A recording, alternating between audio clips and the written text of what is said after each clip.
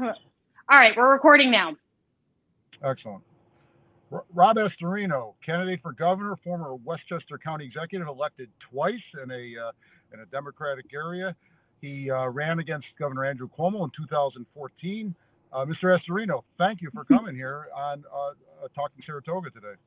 Dan and Robin, it's good to be with you. I love Saratoga. It's one of my favorite places in New York. Truly is. I love that the village feel there and the racetrack, and it's a beautiful place that you live in. Well, thank you so much. We don't often get a lot of love from candidates on your level, and it really means the world that you would take some time to do local media like this. We're very grateful. The love to come is in January when I get elected and sworn in. Excellent. I met you in Saratoga on North Broadway at a Kathy Marchione fundraiser. Oh, okay. Back in the day, huh, Dan?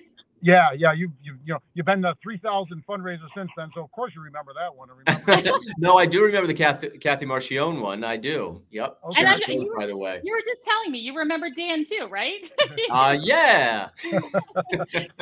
Anyway, let's just hop right into kind of the news of the day, because it's impossible to ignore the significance of the last 24 hours and the two decisions that have come down from the Supreme Court. Yep. And so before we get into the local and regional questions that we have for you, I just wanted you to take your time and let us know what your opinion is on the rulings pertaining to reproductive rights and with gun control. Well, let me change the phraseology for a second on gun control and make it criminal control, because that's, in my view, really what it is. And we're not controlling the criminals in New York. Certainly with this sort of leftist agenda that's taken hold. And unfortunately, illegal possession of a gun is the first charge that they drop when somebody is arrested. And so they're talking tough about people who have a Second Amendment right and the good people who actually go through the process, get their permits, go through their background checks, and are having a gun for their own purposes and being responsible. And that the criminals who are running around are on no cash bail getting out the next day or by lunchtime. Again, these charges are being dropped. They're emptying out our prisons. They're defaming and defunding cops and cutting, resources. So we've got it backwards, I think. Everything that the state has done, like the SAFE Act, for instance, that was supposed to tell, everybody this will never happen again. That's what they were told. Cuomo would say back in 13 and 14. And we know, unfortunately, anytime something like this happens, it's a rush to do something. The problem is, though, everything that we've done has not worked, because criminals, by their very nature, could care less about gun-free zones or whether or not they should get a pistol permit or what the law is. They're intent on doing something. And unfortunately, it's the legal gun owners who stand in line, do the right thing, who are always kind of penalized more and more for the actions of the bad people. So, I don't think what they're doing is going to do anything other than, again, take the rights away of people. Things like micro-stamping, we don't even have the technology to do that.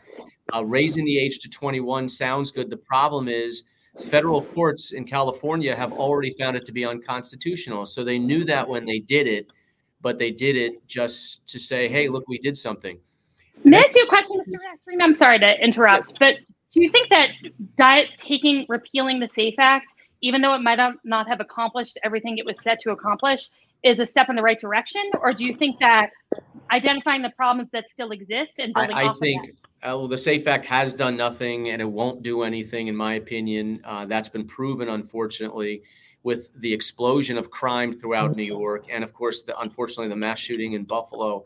But things like, if we're going to have a red flag law, then what we should include in those are criminal records. Obviously, that's there, but things like mental health records and juvenile records, that will at least give a complete picture with the background check on whether or not a gun should be allowed to be sold. And mental health, we are in a crisis in mental health. I can tell you personally, I've had to deal with family members. I know many people who have got caught in the system that they can't even get the help that they need. This governor and the previous one, Cuomo, they've cut psychiatric funding, they've cut beds, they've cut institutions. And yet they're saying we've got to deal with mental health, but we're not. So it's a complicated issue. I don't want to make it sound like it's very easy. No, The one thing that we do know is that what we've been doing has not worked. Two more quick follow-ups on that. Sure. Do you think there's some futility to doing anything as a state when really, if every state has different gun control measures, nothing is going to change unless we have something at a federal level that's done? I mean, is there some futility to states doing passing their own legislation? Well, I do think there should be reciprocity, and I do think that the Second Amendment ruling that came out by the Supreme Court was an important one. And it basically said, yes, states do have the right to have a licensing procedure. However, what they don't have the right to do is just indiscriminately pick and choose who gets and who doesn't. That sets up a class system. And we see in New York where people wait forget months, they wait for a year or two to get their license. And then again, a judge is going to say, well, you don't, you do. The burden of proof has to go to the state on this constitutional issue. And they have to prove why, in a unique circumstance, somebody who passes their background check, fills out their permits, are not entitled to get it. As opposed to the other way around, where you, who have the constitutional right, have to prove to the state why it's worthy of you getting it. That's the background, and that's what the Second Amendment is there for. But that's also why the Supreme Court ruled the way they did on the New York case. My second quick I was follow-up. somebody, and pardon me to interrupt, I was somebody that decades ago was put in that position. I was approved for a pistol permit, but unless I was going hunting or target shooting, I could not leave the house with it, which was the absurdity of it. I went through a lengthy, what people don't realize is that's like a 6-month background investigation. They interviewed my ex-girlfriend. That's how detailed it was. That's correct. Yet at the end of the day, I wasn't allowed to leave the house with the gun. That's right. And the other thing, Dan, so I'm a concealed carry permit holder. I do have a gun, but let's say I wandered from the Westchester border into New York City in the Bronx. Before this ruling, I was a felon if that happened. Imagine that. And criminals could care less. So this leveled the playing field and put the burden on the government, not on the individual who has that right under the Constitution. So my second quick follow-up for you is when we talk about mental health, which I think is sometimes can be like a real distraction because we end up talking about mental health and we all agree that there need to be more resources in the mental health area, but it tends to kind of divert the conversation and nothing seems to get accomplished. To me, I have 4 young children. The people who spend the most time with my children are their teachers and their educators in their school. And so I feel like if our schools had more resources and we had more eyeballs on our children in school, smaller class sizes, more school psychologists, SROs in every school, that would help identify the problem before it got to a level of violence. Is that something you would agree with? I do, and I'll tell you why. And we did it in Westchester. We gave money from the county. I was county executive in Westchester for 8 years, and we provided some funding and school resource officers for the schools who did want it. I think one of the things that is missing from this is funding, and I think federally this will happen, to harden our schools, to make sure there is one ingress and egress so you can have a system of safety in place. You look at where these shootings happen, they do not happen in urban schools where oftentimes these urban schools have metal detectors, 1 point in and out. They have police officers in the school. They're close to police departments. Where they happen, of course, is in rural areas or suburban areas where it's wide open campuses. Obviously, a gun-free zone does not mean it's a force field. It just means law-abiding citizens say, I got to leave my gun in the car or at home. And then the criminal says, this is perfect. Nobody's going to be able to fire back. So you're right. I do think we do. And in Westchester, we had something called youth mental health first aid, basically. And we provided on a county basis, after consultation with psychologists and others, how to train coaches, parents, teachers, religious, to spot the warning signs in kids who are going to need help and to get them that help, because you're right, that's where they spend a lot of time. And I do think SROs, sometimes people think, okay, you just wanted the good guy with a gun in a school, when we know that's not really what I want from my SRO. SROs are trained to spot these problems in kids and not just be there to be punitive. So that's correct. That is great to hear. Moving on to reproductive rights. It's been a rough day for some of us ladies out there, many of us. Would love your opinion on Roe v. Wade being overturned. Well, again, what happens is this goes to the states. New York is obviously a very blue state with pretty solid majorities of Democrats in both the House and Senate, in the Assembly and the Senate. It is the law in New York in 2019. They passed it, it codified. But I do think most people on either side would agree, and I know most pro-choice people agree with this too, that the abortion laws in places like New York have gone so far, so extreme, where in New York, you literally can have an abortion up to the moment of birth if you can find a doctor that would do it, and some will, basically for any reason. And most people are not in favor of something. So I don't know if that's true, but it is true. It is true. The definition of health is not defined in the code. So you can, for a variety of reasons. Now, most people, thank God, won't do that, but some will. And I think most people say, after the first trimester or certainly viability, most people are uncomfortable and don't believe in that. So I think we can have a reasonable discussion in a state like New York on where the line should be drawn and some reasonable restrictions. But I also think we should go to the other direction as well, provide funding for people who need prenatal care, who need care after the birth, pregnancy care centers. Those are kind of things I think we should also be helping out. Unfortunately, the vast majority of abortions, over 75%, are by low-income women who feel that they have no other option. And I think if we provide those options, they might make a different choice, a choice that they really, don't want to have to make. So I do think we should have a discussion in New York, but the realism is abortion will be legal in New York and it's not in jeopardy of being taken away. There are some other states where it might, or they would have bigger restrictions. New York, logically speaking, is not going to be one of them. Well, I may not agree with everything you just said, but I do agree with reasonable discussion. So yeah. I'm a big fan of reasonable discussion all around. Dan, go ahead. Segue off of that. You touched on it. You said the Democratic majority in both houses of the legislature. This is two uphill battles for you, at least from my perspective, of both the primary and the general election. If you beat the odds and suddenly you're governor in January, how do you work with a legislature that, let's face it, is not changing? Both houses are going to be Democratic for a long, long time. How would you, as governor, be able to get anything done consistent with your platform?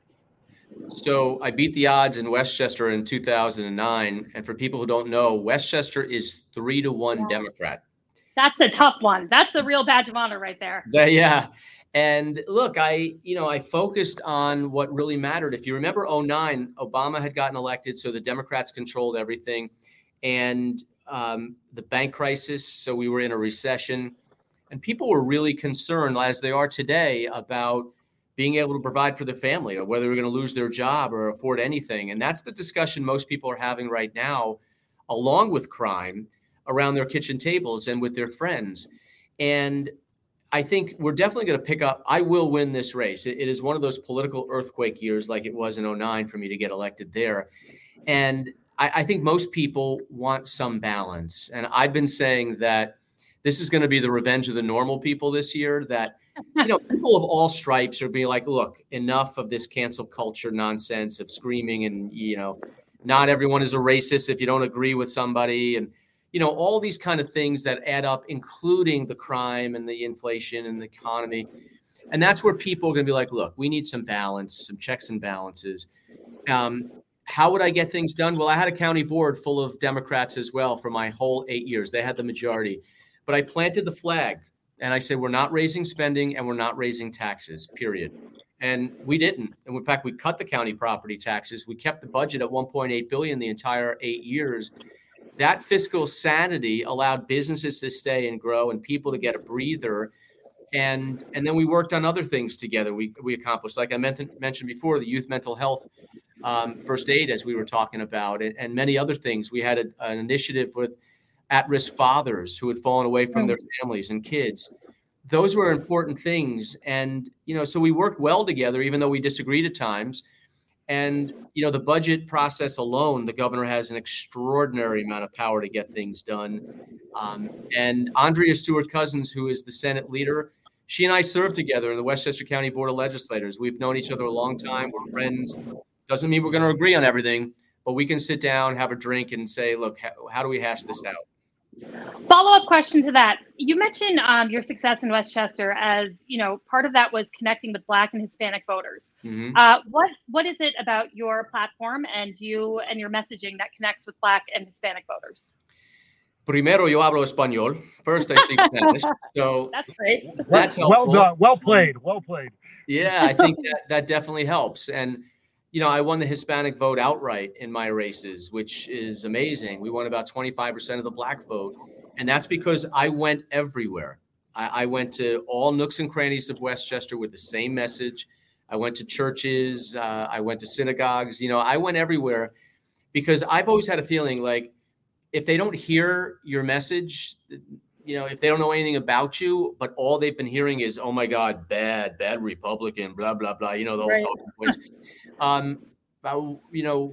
Why would they vote for you? Or I'm a big believer showing up, smile, shake hands, and we've got a lot of things in common that we can talk about first, and then we can deal with the harder stuff later. And that builds bridges.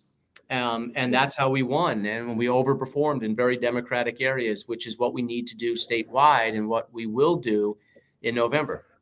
If I can jump in, Robin, if I can ask you to rewind, these Supreme Court decisions were so fresh, they're hours old and so forth. We want to lead with that. But if I can rewind a little bit here, can you give us your stump speech, your platform, kind of in a somewhat with some brevity, your vision? Why should we'll focus on Republicans. That's in a few days.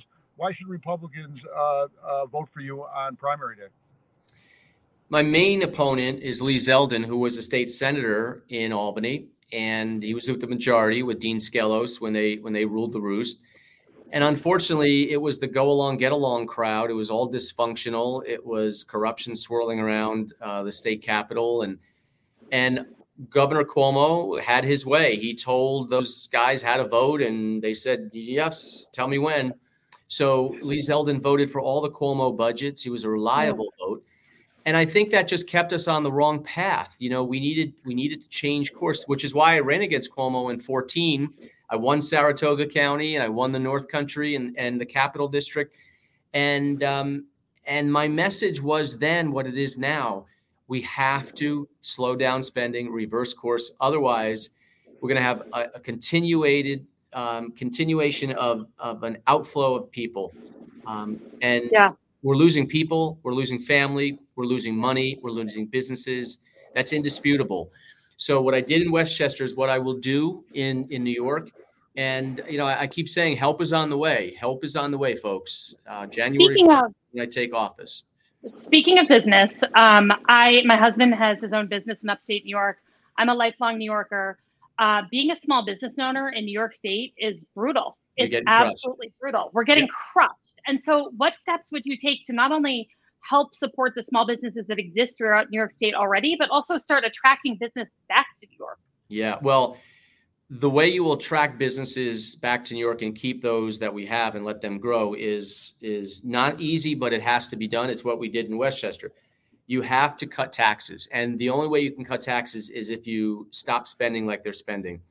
To put it in perspective, the budget went from $178 billion to $220 billion in 2 years. That is insane. And those bills are going to come due. And you know who they're going to come after. It's always the middle class and small businesses that end up paying the freight.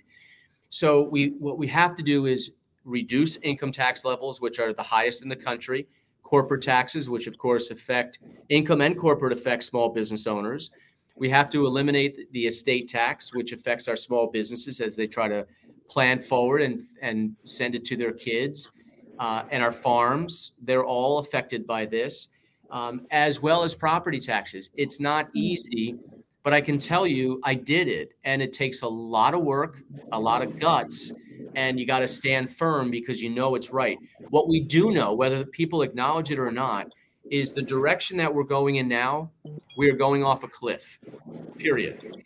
And in order to pull back and to not have people flee to Florida or the Carolinas, we need to show them that we can be responsible again and that they're going to get a break. It's one of the reasons why, and it may not affect you, but things like speed cameras, red light cameras, congestion pricing plan for New York City, all of these are nickel and diming the average New Yorker who is already fed up and can't afford it to begin with, and they just feel crushed on all sides. So the regulations in New York, as a small business, New York State is like the predator and business to them is the prey. That is not how the relationship should be. It should be they help, they assist, and you make money. God bless you. What it is now is they want your money and they want you out of business. It is so backwards and it is so destructive. It is difficult for someone like me too, who leans more left. I would describe myself as a moderate Democrat. Mm-hmm. I want to be able to be fiscally responsible, but also provide the services that people in need to survive and exist as Americans, whether that's in our public school system, social services and whatnot. Do you think there's enough? I mean, I think the answer is probably yes, but is there enough waste in our current budget to be able to do what you're describing and not affect the services that people rely on and need to, survive in this state? There's no question. I cut hundreds of millions of dollars out and inherited a $165 million deficit on that $1.8 billion budget that I took over in Westchester, and nobody complained. In fact, we put some more money into some programs in social services because we knew people were struggling. But that doesn't mean our dollars can't be accounted for or that the programs can't be accountable. If we're just wasting money, we're hurting more than we're helping. So I do believe very strongly in leaders need three body parts. You need a head, because what we're doing is complex. You've got to be able to lead, explain, and know what you're dealing with. You need a heart, because there are a lot of people who do need help. Again, that doesn't mean we just throw money away and keep throwing money at a problem that's never being fixed. It means we actually go after the problem and help those in need. And then the third body part, which we can't find anymore oftentimes, is a spine. Because I can tell you, when the winds get strong in your face, it's easy to cut and run or become a jellyfish, which we've seen. That cannot happen. And I know, because I've been through these battles. When you take a pencil out of the budget, they start screaming, "Oh my God, you're killing kids, you're killing everybody." That's not the truth. And you've got to know that we are morbidly obese as a state right now. The only way we're going to get better and for people to survive is if we get back to the basics and do the basics well and let people flourish. That's not happening right now. I might have to borrow that head, heart, and spine line if I run again for office. I might have to borrow that one from you. You got it. Use it. Thank you. If I could jump in, because Adam Israel, who could not make it, he's our third co-host on this podcast. He had a question about landlords. They've taken it hard during COVID. Yep. Maybe arguably, New York State went too far in lifting the eviction laws and so forth. What will you do as governor for landlords that they don't get stuck with the bills without any income coming in? It has been so uneven and unfair to property owners. We have a system in this country that's called a contract, and contracts need to be obeyed. Otherwise, we have no law. And basically, the state kind of just ripped up contracts and said to anybody, don't worry about it. You can just pretend there's a pandemic relief that you need, whether your ability to pay or not. And by the way, we're going to give you no rent increases, even though you have real estate taxes and a mortgage to pay and capital improvements to make. If we don't have that balance, everything is going to collapse. The ecosystem collapses. And by the way, real estate and landlords are going to collapse because nobody's going to invest. And the state has already basically said, we want to take over all the buildings. New York State, there's a movement in the state and in New York City to take private property and let the state run it. They have been an abject failure at doing that. And that is not what we should be doing in an open capitalistic society, because it has failed everywhere. So we got to get back to our rent laws and the balance between property owners and tenants. It seems like a lot of the social contracts that we all took for granted in this country have kind of gone to shit, excuse my language. Yes. Like you can, we see people just walk into stores, drugstores, grocery stores, and walk out with stuff like it's no big deal. Yep. And I know that crime and safety are really high on everyone's list in terms of their concerns. And in New York State, the bail reform has been especially frustrating in the sense that I understand some of the ways in which we were incarcerating people and holding them in jail for minor offenses would literally derail their entire life and were unreasonable. I agree with that. I'm glad. But taking away judges' ability to put people on bail because they are a threat to society has also been stripped away. How do we get back and find a balance here? So, when someone is arrested for some vicious crime, they aren't just immediately released on the streets again. We have to get rid of no cash bail and get back to the basics, but we can start all over again. The original intent, as you said, I think had merit. I don't want somebody rotting away in jail. I don't want somebody's career or livelihood or family to be destroyed because they made one bad mistake, nonviolent, and they're going to pay the price forever. That's a burden on society as well as the ruination of somebody's life. So I get that. The problem is we've got all these career criminals that are getting away with murder. They're getting away with everything. Literally. We've gone so far. We've got to get back to what worked. And that means respecting law enforcement, giving them the tools that they need. And that's where I would start, because we've gone so far left that we're unrecognizable and people are in jeopardy now. And it's not just a city thing. Yes, crime is exploding in Troy and Albany and in our major cities around the state. But also it means, women especially don't feel safe going places on their own or with their kids. It means that car alarm that's going to go off in the middle of the night, or somebody might, knocking on your door at 2 a.m. or trying to break in. All of those things matter. And it's happening. And it's like, some people don't care. We should. If we don't get crime under control, we're going to lose society. We are never going to get New York State back on track because nobody's going to want to live here or invest here. I appreciate that because, yes, go ahead, Dan. Okay, Robin, I wanted to switch to some local Saratoga issues. I know. I don't know how much time Mr. Astorino has. I know we've been on for quite a while already. Do you have time for another question or two? Yeah, well, another question or two is fine. Sure. Okay. Let me switch to Saratoga Springs. You may have heard we have a horse track here. In fact, we have two. We have a harness track as well as a thoroughbred track. Could you explain? Could you explain to the viewers your connection, your interest with horse racing, and what you would do for the horse racing industry as governor? I would support it because it's a major industry in New York. Obviously, Saratoga is huge. I've been there for the opening day. I've been there for the races. As I mentioned earlier, I love Saratoga Springs. You may not know this, you wouldn't know this, but my neighbor across the street owns trotters at Yonkers Raceway. And my uncle, when I grew up, had owned horses, thoroughbred horses, and ran them at Aqueduct and Belmont. One of them, the name was Noble Run. And I think it's still running because it was such, as we used to say, what a pig of a horse. Never won a thing. But horse racing is in our blood and our family as well. It's a major industry in New York. It should be supported. And, obviously it means a lot to not just the racing industry, but the tourism industry. You know what happens. Saratoga Springs fills up, and so do the restaurants and hotels. Yeah. Right. And related to the horse racing industry are the video lottery terminals that were placed inside the Saratoga casino. And money was promised to Saratoga Springs to come from the VLTs. But every year, the governor, whichever the governor is, puts out a budget, and that money is withdrawn from Saratoga Springs. And we have to fight and beg the legislature to put it back in. Sorry, Robin, go ahead. No, I just want to speak to that a little more specifically. I just came off of running our public safety department, which included our fire department, police department, and so forth.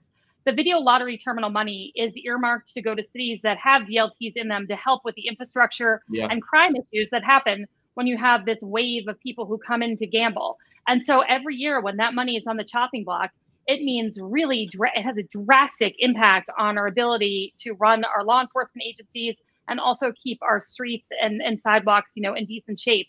And so to go through that stress every year, it takes a tremendous toll on our city. And so a lot of people have been asking us, how you would address the VLT money, and if there was a way moving forward to, get rid of this nervousness and fear every year that it's going to be taken away. Yeah, that was a promise that the state made with the licensing. And again, I'll come local to where I am, Yonkers Raceway. The VLTs are extraordinarily important to the city of Yonkers for just the reasons you mentioned, public safety. They're bearing the burden, even though this is a good thing, they are bearing the burden of some of this with traffic and issues related to the track and to gambling. So, that's one of the things that bothers me. The state makes their promises and then they take them away pretty quickly. And you think about it, when there's an insatiable appetite to spend, which they have been doing, they're always looking for the big money and for the coins under the couch. And that's what they do. They'll go after your little money there, which relatively speaking to the state is little, but it obviously means a lot to a local government. Would you commit as governor to maintaining the VLT monies that are coming into Saratoga Springs now? Yeah, no, I do believe that is a covenant that was between the host communities and the state. One other question, which you probably aren't aware, I don't know why you would be aware of this, but it's one of the things we're struggling with as a city, with the state in particular and the county. We have had the bars here in Saratoga are open until 4 a.m. And it's probably the only place outside of New York City in all of the state where you can drink until 4 a.m. In the last 2 summers, we've seen a dramatic increase in crime and arrests and violent crime and guns specifically from the hours of about 1:30 in the morning to 3:30 in the morning. And so as a municipality, we voted to shut the bars down at 2 a.m. We aren't able to do that, however, unless we get the approval of the county and the SLA. And the county has no interest. The state has no interest. The governor has, nobody has any interest in our little problem here. But as residents across the board, people would like to see this happen. Is there anything, as governor that you could do or support to help, a municipality like this one struggling with such a fundamental public safety issue to facilitate that? Or do you have any thoughts on it in general, I guess? Again, you go back to the VLT money. That money is used for public safety, right? So you would have cops posted along the area where there might be some problems. You deal with the small businesses like the bars who obviously want to stay open later because it's revenue for them.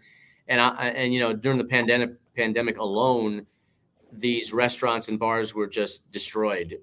Right. Way too many of them were completely and utterly wiped out by, the edicts of the governor. So it is a balance. It is tough at times. And I, just generally speaking, I would defer to the local municipalities on what they prefer. But I also, it's tough for businesses to lose that. Right. But I do remember an old saying, nothing really good happens after midnight. It's true. And, Yeah. I suppose that the need to close at 2 a.m. would be offset if we had more funding for our police department and law enforcement.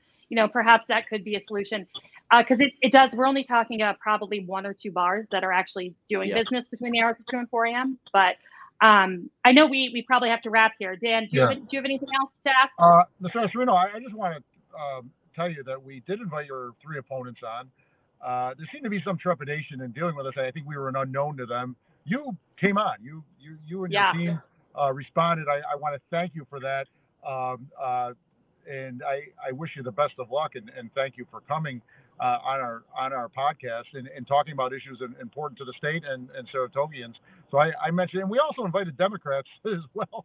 And again, I think we're the element of the unknown, and we got through to them. It wasn't like they were lost, and you're the only one. So I give you credit for not being afraid to come on and talk to us. He's got the spine. He's got that spine part. That's right. We really do appreciate it. And we believe deeply in a space where we can have conversations and disagree, but do so respectfully and productively. And it seems like that's the approach that you've taken. And so we're really grateful that you came on today and wish you the best of luck come the 28th. Republicans, go vote on the 28th. Good luck. Yes, Rob and Dan, thank you so much for inviting me. I appreciate it. Enjoy the weekend and can't wait for the track to open. Same here. Thanks so much. Take care. Bye-bye.